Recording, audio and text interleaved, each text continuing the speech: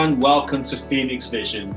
I'm Jess Farmer and I'm really happy to announce my guest today, Miranda Uzomba of Fix Physiotherapy based in Haggerston, East London.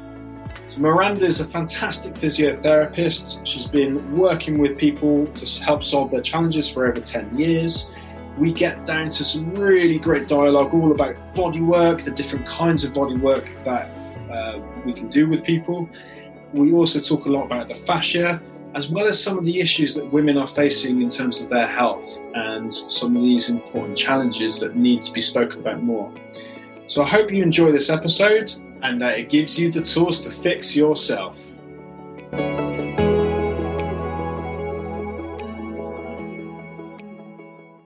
Hello and welcome to Phoenix Coaching. I'm Jeff Farmer and I'm here with my wonderful guest, Miranda Uzomba. Thanks for coming on, Miranda. Thank you for having me. I'm excited to be part of this podcast talk today. Yeah, I'm excited to talk with you as well. I think we're going to have a lot of fun on the podcast today. So Miranda is a practicing physiotherapist and she owns a physiotherapy clinic in Haggerston called Fix. That's P-H-I-I-X. Such a good name. Miranda has been practicing physiotherapy for over 10 years and has worked in the NHS for a lot of that before starting her business, Fix Physiotherapy, helping many people in East London. She's also recently started a really exciting new fitness project called Physio Fitness. And we're going to get a little bit into that, I'm sure, in the podcast. She also takes a holistic approach with her clients, looking at more than just what's happening with the body. So, I guess we'll kick off. I'd love to hear a little bit about your story, Miranda. What led you into your physiotherapy journey and working with people to help them solve their challenges? So what happened is what led me initially to physiotherapy was my background and interest in sports. And at school, I loved biology. And I remember I had a really good friend, Sinead, who was amazing at athletics. And we were in the change rooms after netball, and she was like, "Oh, I'm going to I had physio yesterday." And I was like, "Oh, what did they do?" And she explained to me, what physiotherapy did. And I was 14. I was like, "Oh, that sounds like a really cool job. I think, yeah, I'll look into that." And it always stuck with me from that point, physiotherapy, or even just basically healthcare. And it just kind of fitted in with my personality and my interests. And then fast forward to now, and with Fix Physiotherapy and a more holistic approach. Again, I guess people tend to work in areas that suit their personality. I mean, not everyone, but if you're creating something, you do create something around your interests. And I mean, I practice Buddhism, so that is a general holistic approach to life and a general holistic philosophy to live in your life. But what pushed me to creating Fix Physiotherapy and providing a more holistic approach was when I was working as a physiotherapist within palliative care. I was working in a hospice at the time in Highgate. And I was working with patients, all ages. And I think what struck me the most was some of the young patients that were at the end of their life. And, I'd spend time speaking with them and they'll express to me, and I would see the benefits of some of these alternative therapies that they were doing. They were still going to the gym. They were having some Reiki, they're doing meditation, and they really, really benefited from these services. And I was thinking, with healthcare, why do we only push the alternative therapies and the holistic approach when people are at the end of their journey? Why isn't it something that we incorporate as a standard that we offer?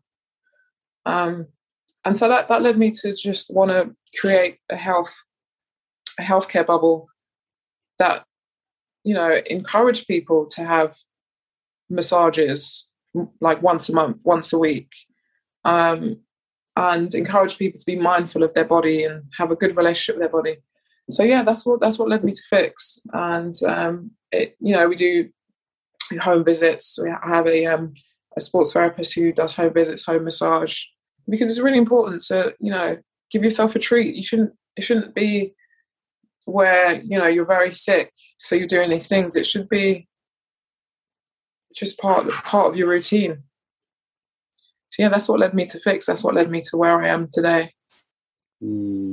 That's fantastic. That must have been really interesting working in the hospice, and being able to talk to people when they are in this later stage of their lives, and being able to facilitate and help them through that journey towards the end. You must have learned a lot there, experienced a lot. Yeah, you do. Inevitably, you learn a lot of life lessons watching people go through that journey of. There's different stages. There's older patients who are at a different stage, so their process is different at the end. And there's younger ones. They're the ones that really touch you when you're young yourself. The process of saying goodbye to their partner or their kids, and the process. I mean, it sounds sad working in hospice, but to be honest with you, I was surprised at the amount of positive energy in that place, because when people come to a space and a place of acceptance of where they are in life, and they're at peace almost with what's going to happen. It was actually a happy place to work, actually, and it was fulfilling, and it was it was definitely learnt a lot. It's impossible not to, really. Everyone's going to learn different things, but definitely was an eye opener. Yeah. It sounds like it could have been quite beautiful in many ways, and yeah. So when we talk about alternative therapies, and how you feel that they should actually be introduced as a normal part of how we live, why do you think that is? And we were talking a little bit before the call about like the link between the mind and the body. And how can some of these holistic alternative therapies benefit not just people towards the end of their life, but all the way through? What is it about some of these therapies that you find really effective? So in terms of maybe like acupuncture, acupressure, it's to do with opening up blocked energy channels, the flow of chi, the flow of energy. Building a relationship with the body, feeling sensations.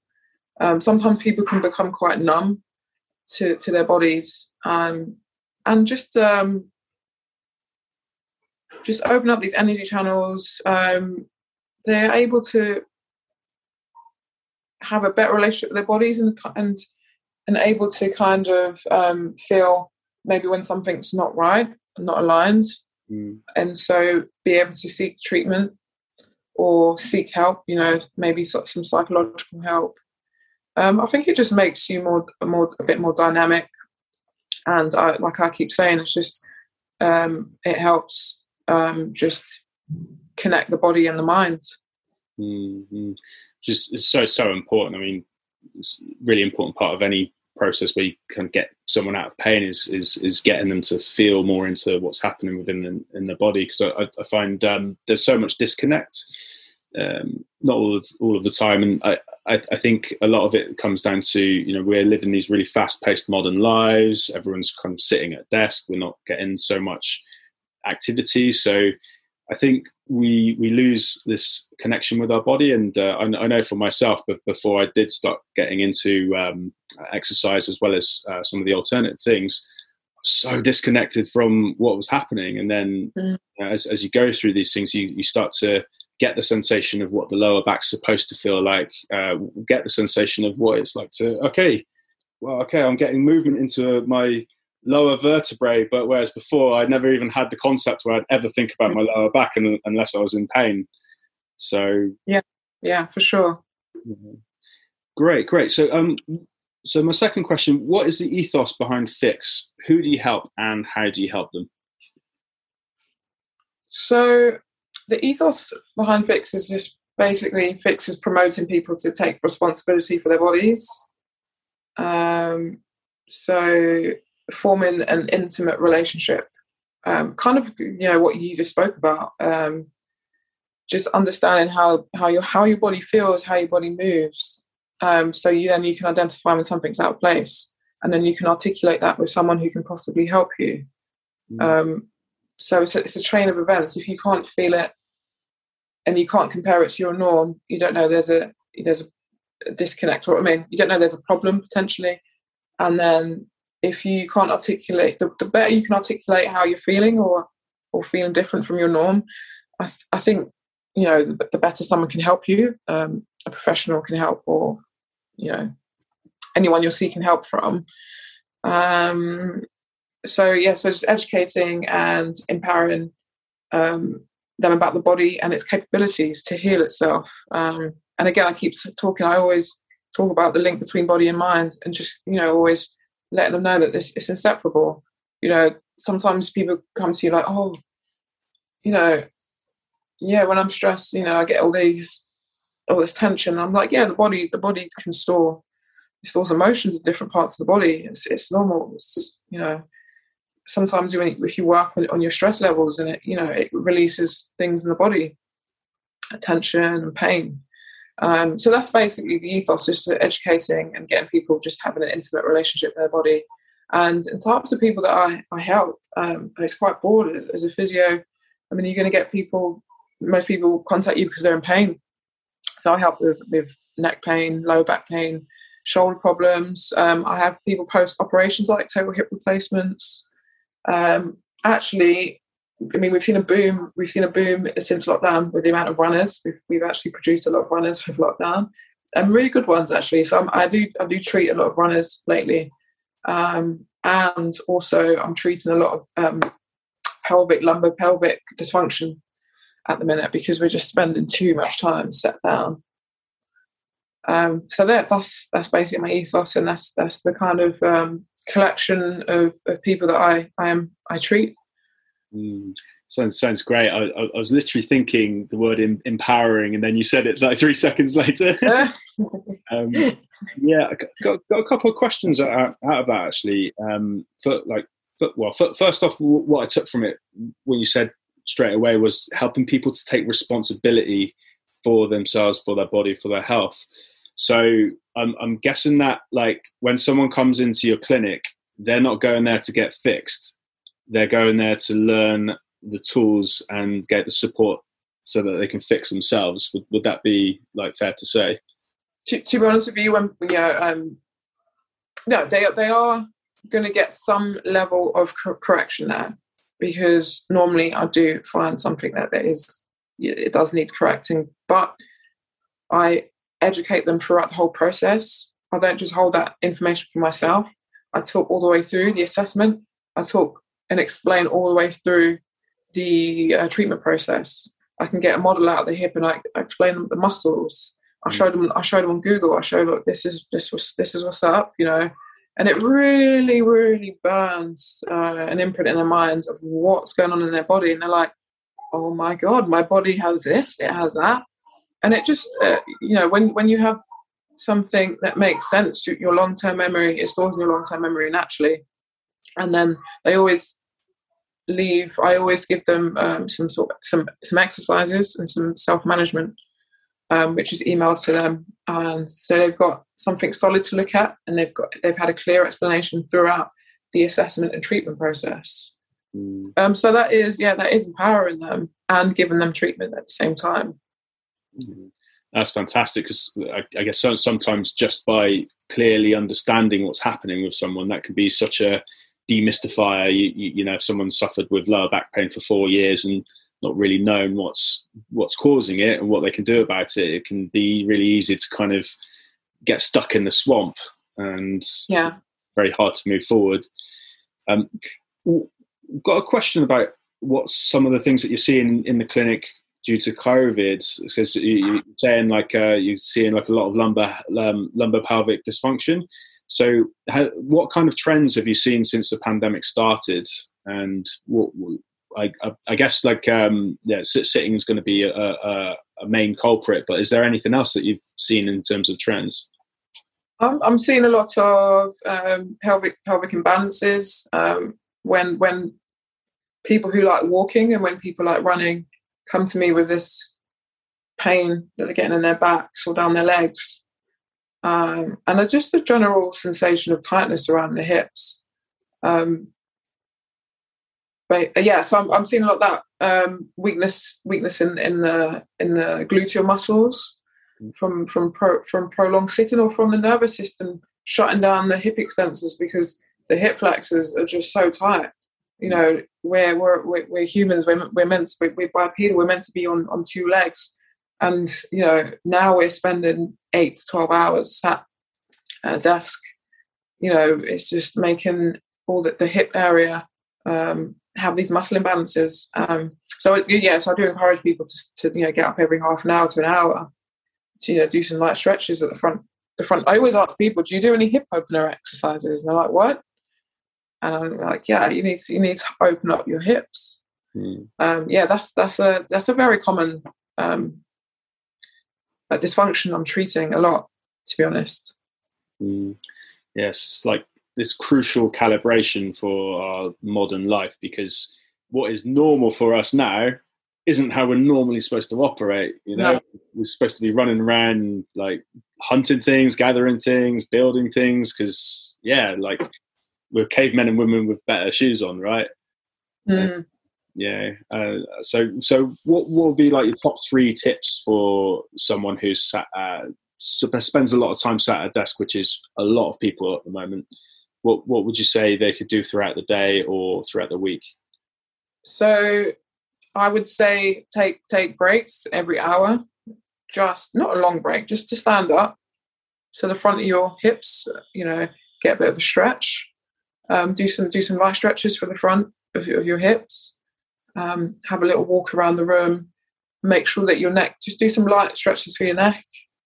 And I think also don't ignore the messages your body's given you. A lot of people have had this background feeling of tight hips for a while before they come and see anyone. And so I think people need to trust their sensations that they're feeling in their body. Don't think, oh, I'm being over the top, I'm overreacting, that was just a bit of tightness. I think if you're having some tightness in the hips, I normally find a weakness and some knots within the glutes, very painful knots, and piriformis.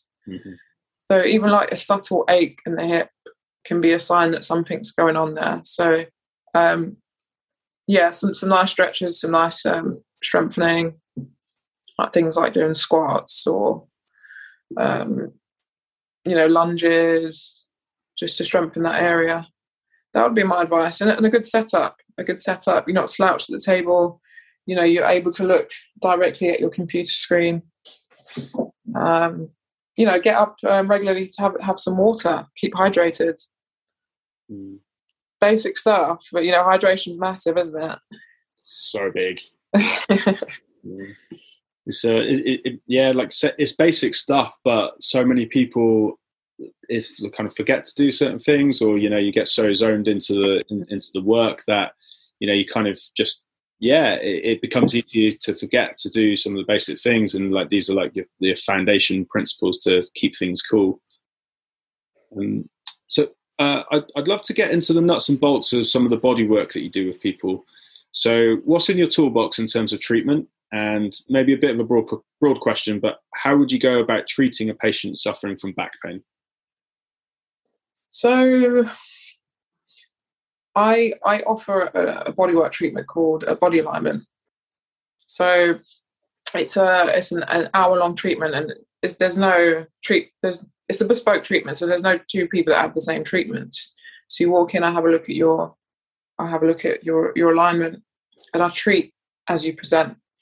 So in that session, there will be some fascia work using like Graston tools, some stretching, using muscle energy techniques, just to realign and re-lengthen the short and postural muscles, and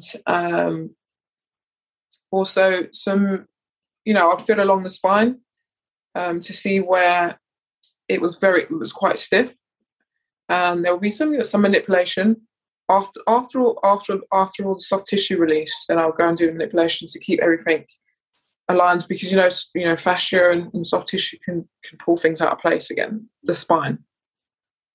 And normally, so after the session, I can take pictures of people. I show them before and after, and there is improvements with it, with the way their shoulders sit, the way their hands rest by their side, and their chest opens up. We're constantly in this flex position, and all these chest muscles get tight. Your hip muscles get tight.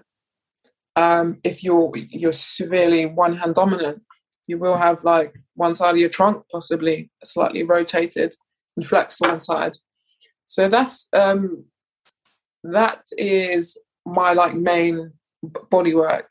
I mean, most people that come to see me will have some sort of body work, but these treatments are more for people who don't have a specific pain problem. Oh, I've had my back right here and it's causing me to have sciatica down my right leg. It's for people that I'm just feeling a bit groggy in my head. I'm just feeling a bit hunched over.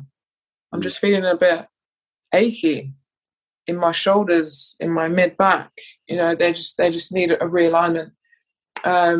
So that is one of my bodywork treatments. And also in terms of treatment back pain, I speak a lot about the pelvis. I think for me, the pelvis is the heart of a lot of problems.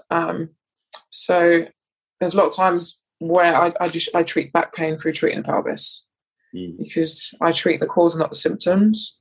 And a lot of people have, like I said, have very dysfunctional pelvises at the minute, and it's having a knock-on effect along the kinetic chain. If your pelvis is out of whack, then your sacrum's out of whack, then your lumbar spine's out of whack, and you're putting stress on the facet joints, and you're putting stress on the ligaments, and you're putting stress on the muscles.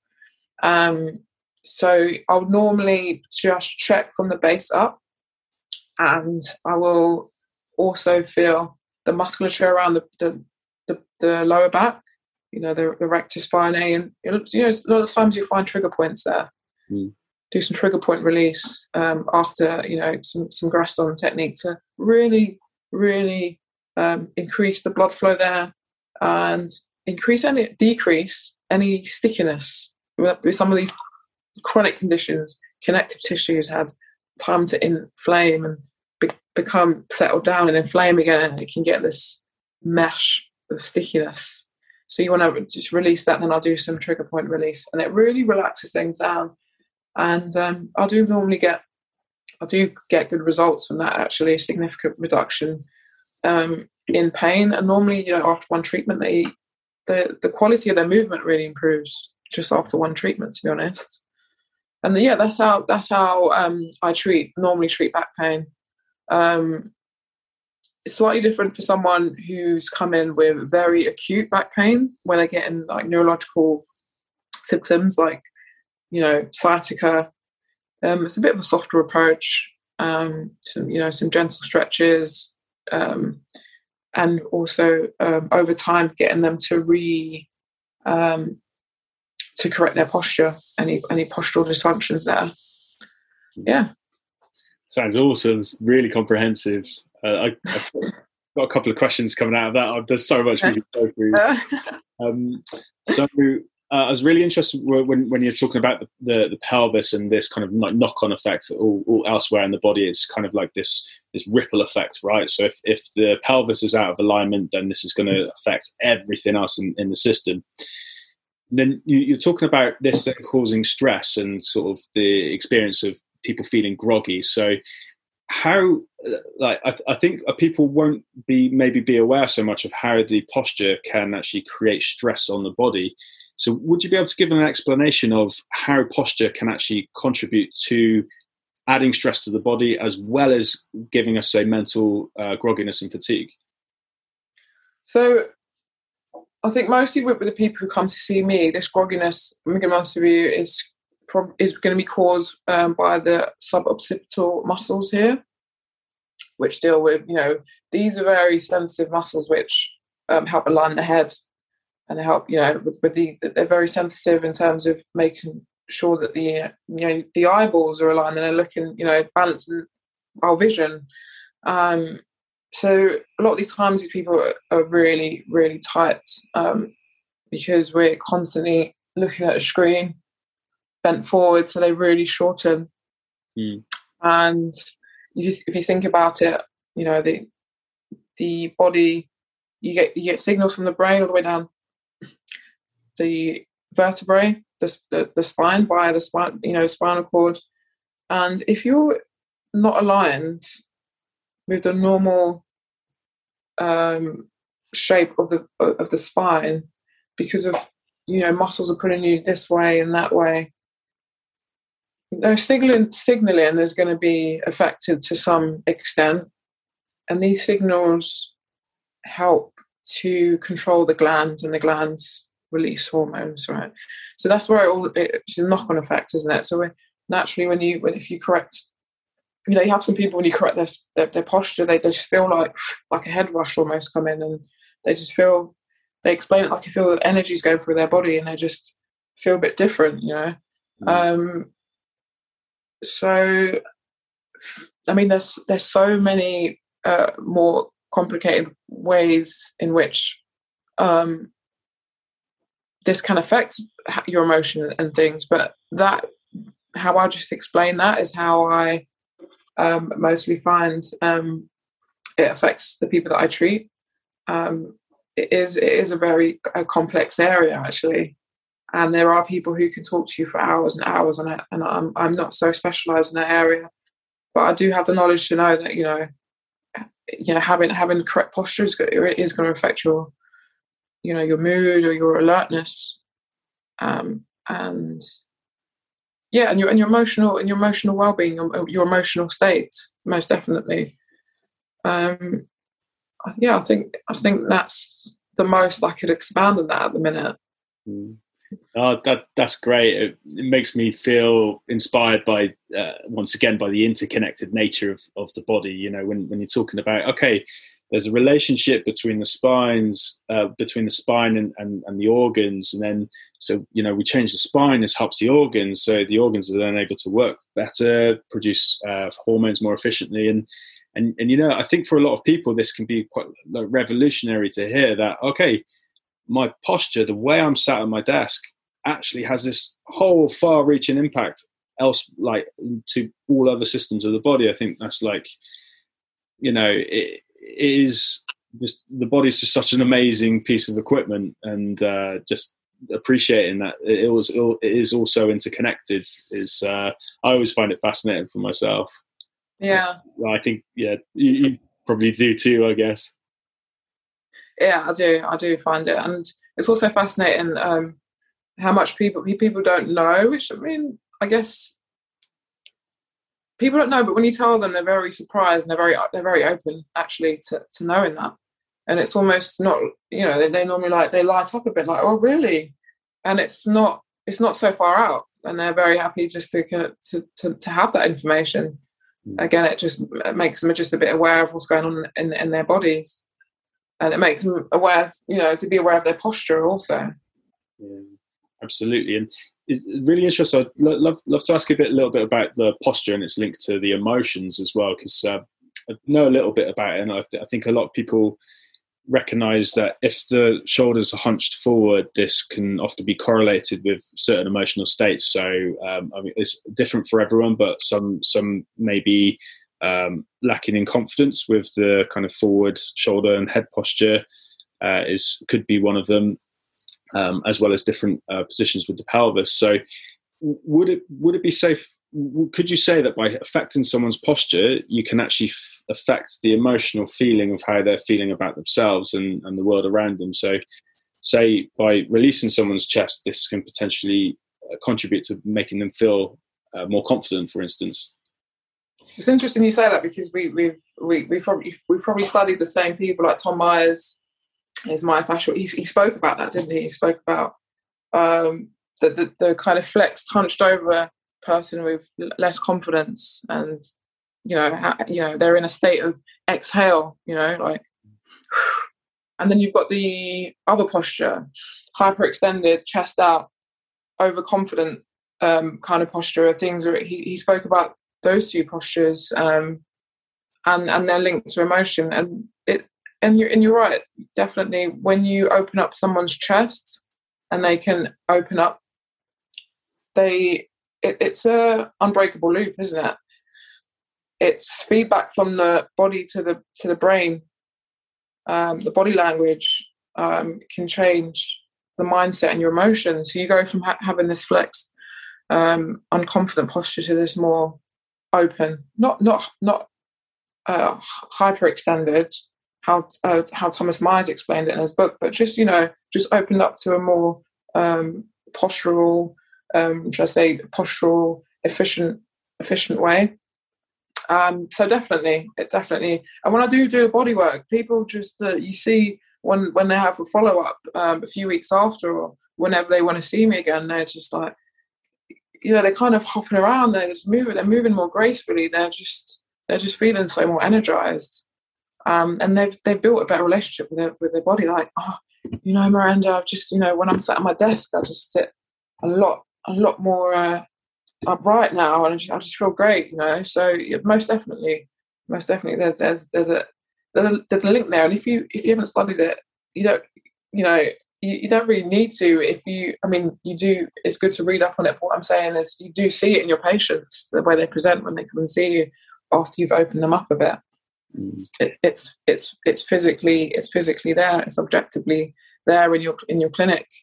So most definitely agree with what you said. That's awesome. There's no better feeling when someone comes in like that as well. And sometimes you kind of make some changes with the body, and then you come back, and the person comes back and they reel off that they've started making all of these changes. They've actually started cleaning up the diet. They've started doing this and these other things, and it's amazing to think kind of what an impact just I say just doing some work, it can be so influential on the system. So since you're talking about Tom Myers, I'd love to get into the fascia a little bit, because it's just so fascinating. So I feel that people when they're thinking about the body, there's a lot of focus and emphasis on what the muscles are doing, but the fascia of the system is a lot less talked about. So my question is, what is the fascia? How does it influence pain? And how would you treat it? So the fascia is basically like a elastic collagen connective tissue that's interwoven, and it's almost like basically covers the whole body. The muscles, the nerves, the organs, and what it does, it kind of helps the body work as a unit. It helps with a bit of proprioception, and there are mechanoreceptors in there. So there are pain receptors in there to signal, if there's any problems anywhere else. And to be honest with you, historically, people didn't even pay attention to the fascia, and even at university, I didn't learn anything with the fascia in my degree, and it's something that people don't acknowledge, because when you buy these anatomy books, the older books, even when I was training, they rarely talk about the fascia, because they cut through it to see that, so you can see the muscle and the nerves. So there's something that you don't even get to see half the time. So it touches the nerves, muscles, bone. As I said, it allows the body to work as a unit, and there's a lot of elements of it that I think scientists are still studying now, because it can change from being quite firm to be quite liquid substance. It's quite a fluid network, and basically there's these trains, obviously, like Tom Myers mentioned. And if you're, it's important to be aware of the fascia, because unless you treat it in a more holistic way, you don't just treat the pain. When you understand the fascia and that exists, you don't just treat where the pain is. You kind of look at the whole unit, and you can see these patterns of dysfunction along the trails, and see where, you know, you can release this to get better movement. Maybe you can release, you know, the right shoulders, you know, to get more, you know, more movement, you know, in the left and the left ankle, you know, that trail. So let's just see now. Yes, like I mentioned before, there are some pain receptors in there, and so that's why I think it's very important to know, because you are going to get more successful treatments with treating pain when you do understand how the fascia works. Because, like I said, you know, sometimes where the pain is, the problem isn't. Yeah, absolutely. And I think it is such a fascinating thing because it is so new, and they're still finding out loads about it. I think they only discovered one of the lines like 15 years ago or something like that.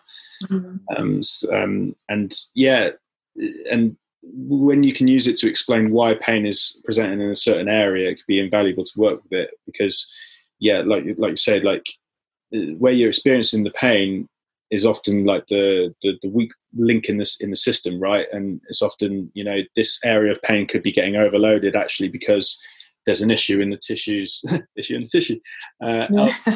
in the system that can be causing this area to be overloaded. And by treating the area in pain, you're actually maybe going to get some relief in the short term, but you're not really going to get the relief in the long term.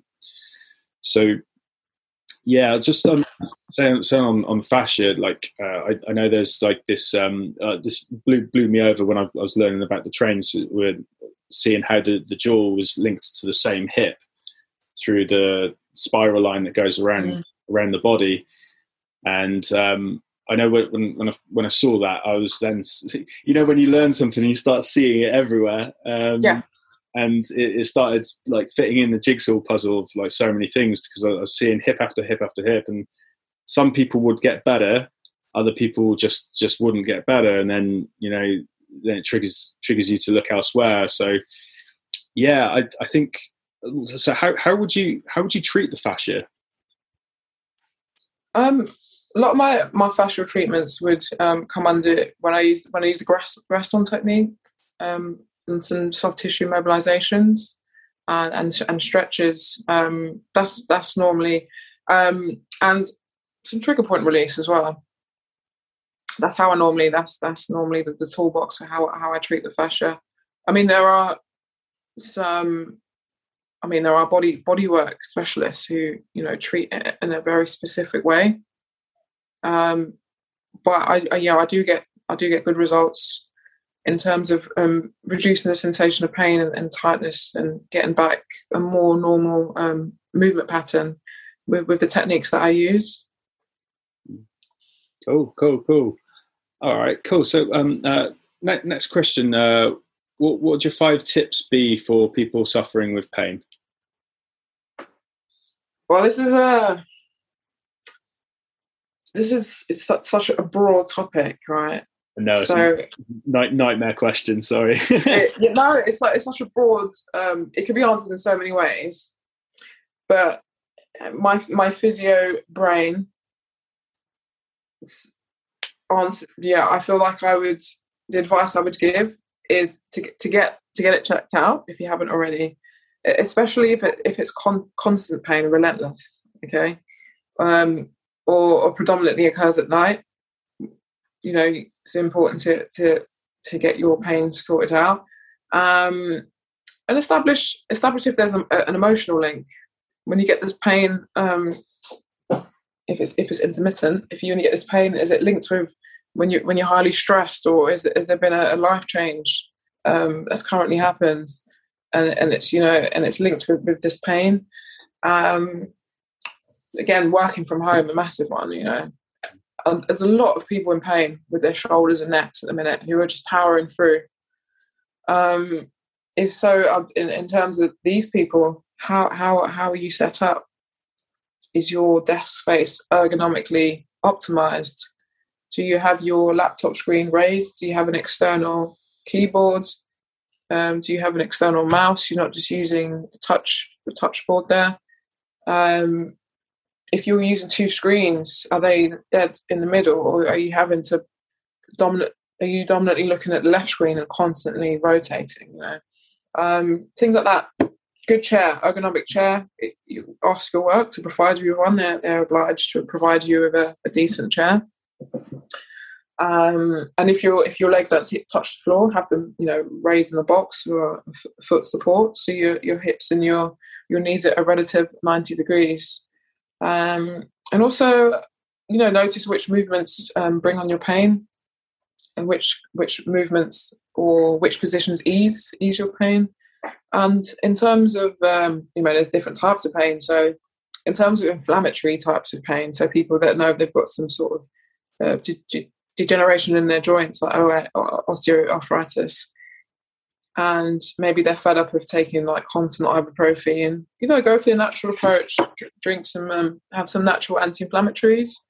Try some ginger, some turmeric, some stress relief, like breathing control, some meditation. I mean, there's a lot of tips for people suffering with pain, and like I said, it's such a broad area. And I think there's a lot of ways to answer this question, and people treat pain completely differently. There's no right or wrong way. There's just an effective way for whoever you're treating, right? Absolutely. And I think each individual case is just that individual. You can sometimes see similar things, similar patterns with person by person, but it'll present and be a totally different way based on that person's so many factors, their environment, psychology, what they're having in their diet. So yeah, that's great. I hope some people at home, I asked 5, you'd probably give about 15, 20. Great. So hopefully some people listening to this, some light bulbs going off at the moment. Particularly, I just want to pick up on one thing you said, and that was the looking to one side of your screen repeatedly. So do you find that you get quite a lot of people who are presenting with pain and you're tracing it back to some repeated movement that they're doing day in, day out? Is that quite common? Yeah, I'm seeing a lot of a lot of people who've been using their mouses a lot and getting this mid shoulder blade pain, these really stubborn knots, painful knots that kind of feels like a tight band from their middle shoulder blade up to their neck. And I'm seeing it mostly with the dominant hand using the mouse, And again, with the screen looking, they're spending, I guess, if you're not thinking about it and you're not aware, you're just thinking, you're looking once in a while to the left to the screen, but collectively, you're doing that for 8 to 10 hours a day, 5 days a week. That's a lot of imbalance there. You're looking to the left way more than you're looking to the right. So the muscles are going to become a bit more shorter. You're going to get maybe tension headaches on the left side. I was seeing a lot more earlier. I think people are a lot more educated. There's so many blogs out now to educate people on how to manage and how to survive at home. So I think people really have pulled together collectively as a community and really providing really good free advice via blogs, PDFs. So there are some people who do still need tweaking with their setups, but I think people have really, really taken control of things, and they've really tried to set up a really safe working environment from home. Yeah. No, it's really good, because as much as people like yourself and myself, as much as we like to be busy, at the same time we don't really want to see people. This is this funny paradox. So I guess more people who are able to kind of do the research, do their own education, and keep themselves out of pain is a great thing. And yeah, I guess anything that you do thousands of times, be it turning to one side, or spending thousands of hours at the desk, or even thousands of times eating something like a donut. It's anything you do like a lot is going to have a massive cumulative effect on the body, and similar in the opposite direction. I've got this heard this mad stat that if you drink 1.5 liters of water more per day over the course of a year, you're going to lose something like 5 pounds. Oh wow! Yes, it's like all these things. If someone's like exercising 15 minutes a day from doing nothing to now doing 10 to 15, you times that by a year. That's a lot. It's going to have an impact. So great. I want to switch gears a little bit. Yeah, we spoke before a couple of weeks ago about the importance of women's health and some of the challenges that women face, and we both agreed that a lot more needs to be said and explored to help women move through said challenges. So what are some of the issues that women have to contend with when it comes to health? Where do we start? What do you want? No, I'm joking. So an interesting fact is that women account for just 3% of the accumulated exercise research. Okay. The exercise health and fitness industry is heavily male dominated, and so you've got these men who train women like basically like little men. Okay. So the reason why, we're just speaking about health, but I've honed in on the exercise and health and fitness industry because we both work within that industry as well, and it's just also just represented in all research. Most research is done on males, even animal studies. For some reason, most of them are done on male rats, so it's very male-dominated research. And women and men aren't the same. Clearly, like it's not rocket science, and we're different we're different at cellular level. The way that when we react to things. So a big thing that we spoke about the other week is hormones. And I'll go back to the health and fitness industry because a lot of trainers don't take that into account when they're training women. So they won't even ask you maybe about your menstrual cycle. And to be fair, I don't know if a lot of women even have that relationship with their menstrual cycle. Basically, knowing how they feel at certain phases. And the menstrual cycle is a massive issue because obviously it's fluctuations in your hormones. You're having these fluctuations where your body's preparing to potentially grow life. Okay. And so for example, when if the uterus becomes a bit inflamed, the abdominal the distal abdominal muscle wall becomes, a bit more, there's less recruitment in it, okay? So you're going to have less support of the pelvic area, lumbar pelvic area at this phase of the menstrual cycle. And then you're going to, if you have your trainer getting to do really heavy stuff, jumping on blocks, lifting really heavy weights, and then you're kind of not performing well, but they're kind of saying, "Look, come on, you can do it. Just do it. Just man up." Maybe not just, they're not going to say that, but just do it. But physically, on a hormone, on a fundamental level, she's not going to perform because of the way that her hormones are at that point. So it's just honouring, the woman's hormones and her menstrual cycle, which is, a lot of people don't really think about. So that's a massive problem.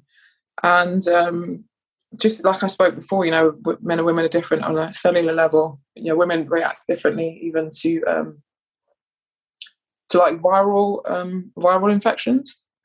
So they have a more intense reaction compared to men. And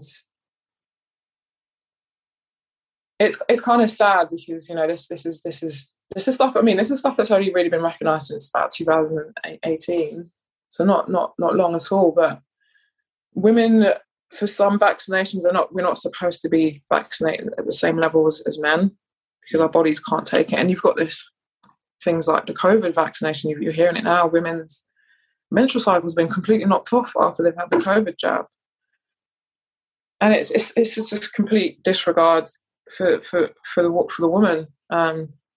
And you know, we are getting a bit more traction, but a lot more traction needs to be made, because women are suffering with health defects, because we're treated like men when we're not, basically. This is a massive area, and I think you could most definitely do a whole even podcast on it. Yeah. 15. But you know, it's good to be aware. What I would advise is that, you know, women need to be aware of their menstrual cycle and how they feel at each stage. And then if you're a male trainer, just learn about the menstrual cycle and learn about your clients. And even if you're a female personal trainer, do the same. Yeah, absolutely. Because it's really shocking to hear that 3% of fitness studies are done on women. It's insane, because the physiological differences are so huge. And learning about the menstrual cycle, because, you know, that can be dangerous. You know, if you are loading structure that's not structurally sound, i.e. because the inflamed womb is shutting down the core musculature, this opens the door for, you know, tweaking someone's back or worse than that. You know, it's a really, really strong, like, consideration to take into consideration in terms of safety, and also as well. I know the hormonal cycles. There are certain times of the month whereby women actually have the testosterone spike. Yeah. So this, for if a trainer knows that it's around this time, then this is like a great time in the cycle to lift weights, for instance, because of the physiological benefits that's going to come through it. I do have a question actually about monthly cycles and pain. So recognize that some women experience, so say if a woman's having back pain persistently, I've noticed that some women experience a lot more pain during the time of the monthly cycle. So would this be the same kind of relationship in terms of what the womb is doing to the muscles around it? Would that be fair to say? Or yeah, obviously every woman's different, so it's about just knowing the client and working within her capabilities at that time. You know, if she is struggling with back pain, you know, don't push her to do really high level stuff. You know, you work with how, you know, your client's feeling and her capabilities. Yeah, because you don't want to overpush them and you cause some injuries. You can just, like you said, there's parts of the cycle where her testosterone is a bit raised, so she's going to be like absolutely mean in the gym. You know, you use that time to, you know, smash out the really heavy stuff, and then just do some other stuff when she's not feeling too great. But you know, it's about awareness. It's about awareness, and it's just good to be aware. So when you can just connect with your clients a bit better. You know, if they're feeling a bit low on energy, don't just be like, oh, you know, she's not really motivated today, this lady. I'm like, no, she's just going for a different part of the cycle. She's just going to present in a different way. So yeah, basically you just train differently on how the client presents and how they're feeling to reduce any risk of like injuring them needlessly. Mm-hmm. Sure. So what role do you think society is playing in impacting women's health? Yeah, I mean, historically, women have been classed as second class and inferior to men. There's so many. Yeah, that's a constant issue. That's a constant fight within feminism, and the ideology is, you know, it goes back. Is strongly, unfortunately, linked with religion, and patriarchy. It's like inseparable entities, because some of the world's leading religions are male like created by male dominant, aren't they? Therefore, it kind of infiltrates into the way that society views women, the way that they treat women, and it clearly shows in the lack of scientific studies that are specifically for women. It's just a complete disregard to the woman's needs, and there's nothing that kind of presents it more than the fact that there is a massive lack in the studies, and women are treated based on stats in scientific studies done on men. That just says it all, doesn't it? Yeah. There's a lot of work needs to be done. I think because there's a fight for equality, that I think people mistake equality for having just the same amount of like. Equality doesn't mean that you should be treated exactly the same. You should be respected exactly the same. And there's a lack of respect for women and their needs within the health industry, most definitely. But I have a good feeling that's changing. People are a lot more aware now, and I think I'm positive that over the next 5 to 10 years, there's going to be a lot more women-specific studies, and you see it now with men are being a lot more trainers, especially a lot more aware of the way the woman's body works. There's still a massive gap, but that's just one area I keep going back to, training. But in terms of medical aspects, that there still needs to be change, because what is it, like 78% of people that suffer from autoimmune diseases are women. That's autoimmune disease.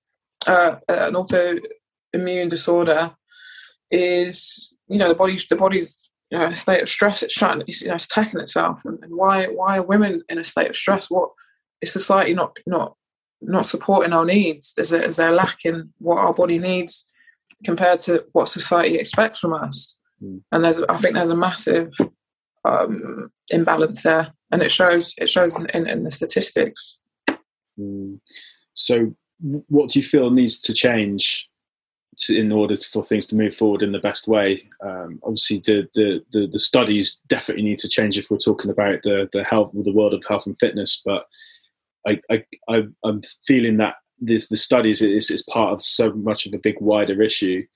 So what do you feel needs to change to move forward?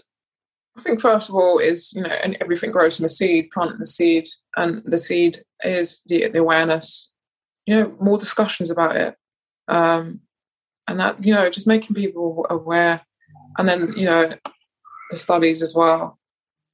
Eventually in time there'll be more female specific studies, and then eventually in the next 20, 30, 40 years, we're going to see women being treated better by their healthcare professionals, and getting better results, and not having their bodies in chronic states of stress, because maybe their hormones have been left in a state of shock.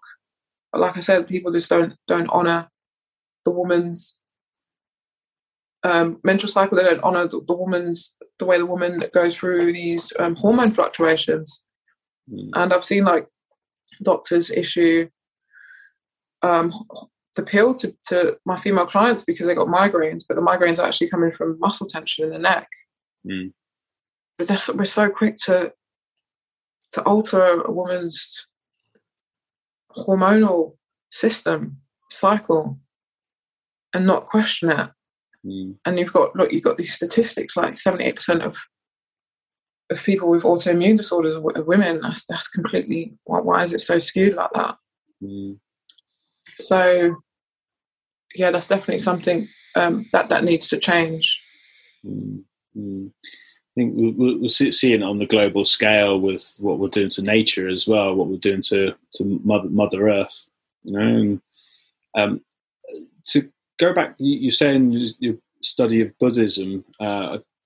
I think it'd be a great time to ask about what would you say about the concept of the yin and yang, and where would you say things are in terms of like the societal areas in terms of where the energies are currently?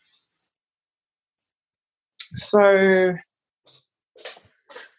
like, definitely is majorly skewed into the masculine energy, and like you said, you can see it in the, with climate change, the way that we're just destroying all our natural resources, and in the last few years, we've seen massive parts of the Amazon being completely destroyed to breed animals or to source certain things. Like, I think palm oil was a problem at some point, wasn't it? Yeah. And it is a very male-dominated world, and it has been for a very, very long time. And in order to survive, yeah, definitely, I think that the female energy is tracking towards, because female energy of women even are kind of engaging more in their masculine side in order to keep up, and not really honouring the more feminine energy. And also with guys, like if you even mention, getting in touch with their feminine side or femininity, they're like, what? So that's an issue. I think people need to understand that we're all yin and yang. Like, just because you're female doesn't mean you have just female energy. You have both, and there needs to be balance in men and women. And that's the way that we're ever going to connect with each other, when we can be fluid and moving in and out of this female and masculine energy. And yeah, that's why you've got these women burning out. You've got this increased cortisol. You've got these women just raising families and then trying to work like 40-hour weeks like their male counterparts, just to survive in this male-dominated energy world. So yeah, it's just an awareness that it's okay to dip in and out of masculine and female energy as a man or a woman. And you are going to have some benefits. You're going to have less stress. Maybe you're going to have a more peaceful world. You're going to have a world that's not being destructed at a rate that we're doing destruction now. It's kind of like bulldozing energy. It's like bulldozing, and not really like taking time to reflect and kind of see what's going on. It's a lot of bulldozing at the minute, and I think people just need to breathe and be a bit more fluid in their energy. If you feel run down, just chill, just relax, just recharge. Don't keep going just because you need to keep up. Yeah, no, absolutely. It makes me remember. I was seeing something that was talking about. There's really strong archaeological evidence for around 10,000 years ago that the world was in a matriarchy. And they were finding that during that time period, there was zero archaeological evidence of war or like big cultural problems happening. And it's just like very, very interesting to see that. And also as well, kind of more modern day, I've seen what Finland have started doing, which is like quite radical compared to all other politics in that they voted in an all-female cabinet, and they were quite young. I think they were most of them in their 30s. So female cabinet who are also very much in touch with everything that's happening due to them being in their 30s to 40s rather than this kind of, if you look at our politicians, the House of Commons, you've got these archaic dinosaurs who are like, the less said about them, the better, really. But yeah, and I know Finland have been making some really progressive steps and changing so many things, and so many things are working very, very well under the approach of bringing in an all-female cabinet. So I think that's really cool and inspiring. And I think if more governments are able to go that way, then that would be a really good thing. Yeah. So I've got come to my last question. Phoenix Vision is related to creating a transformative vision of health and well-being for the future. So my question is, what does transformation mean to you, and what would you like to transform in the future?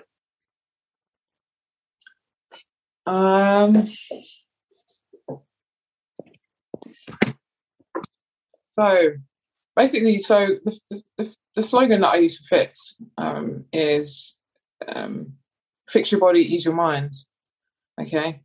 As a reminder to people that at all levels, regardless of how much they follow or practice spirituality, that, just remember that there is a connect there. There is a loop.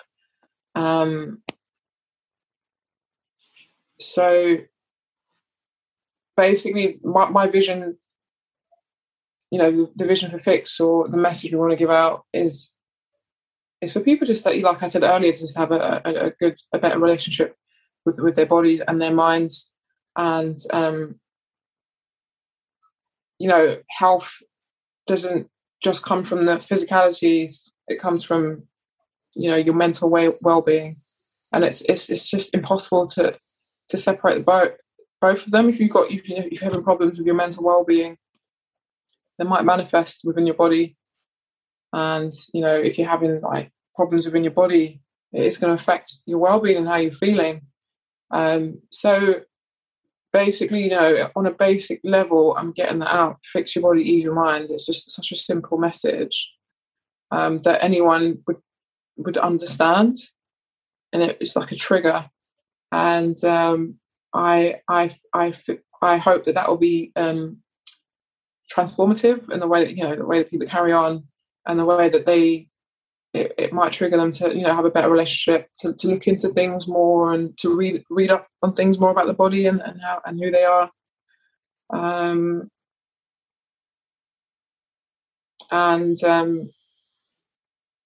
Basically that's the vision. That's where I'd like things to progress to, basically. Awesome. That's really empowering and inspiring for people, I'm sure.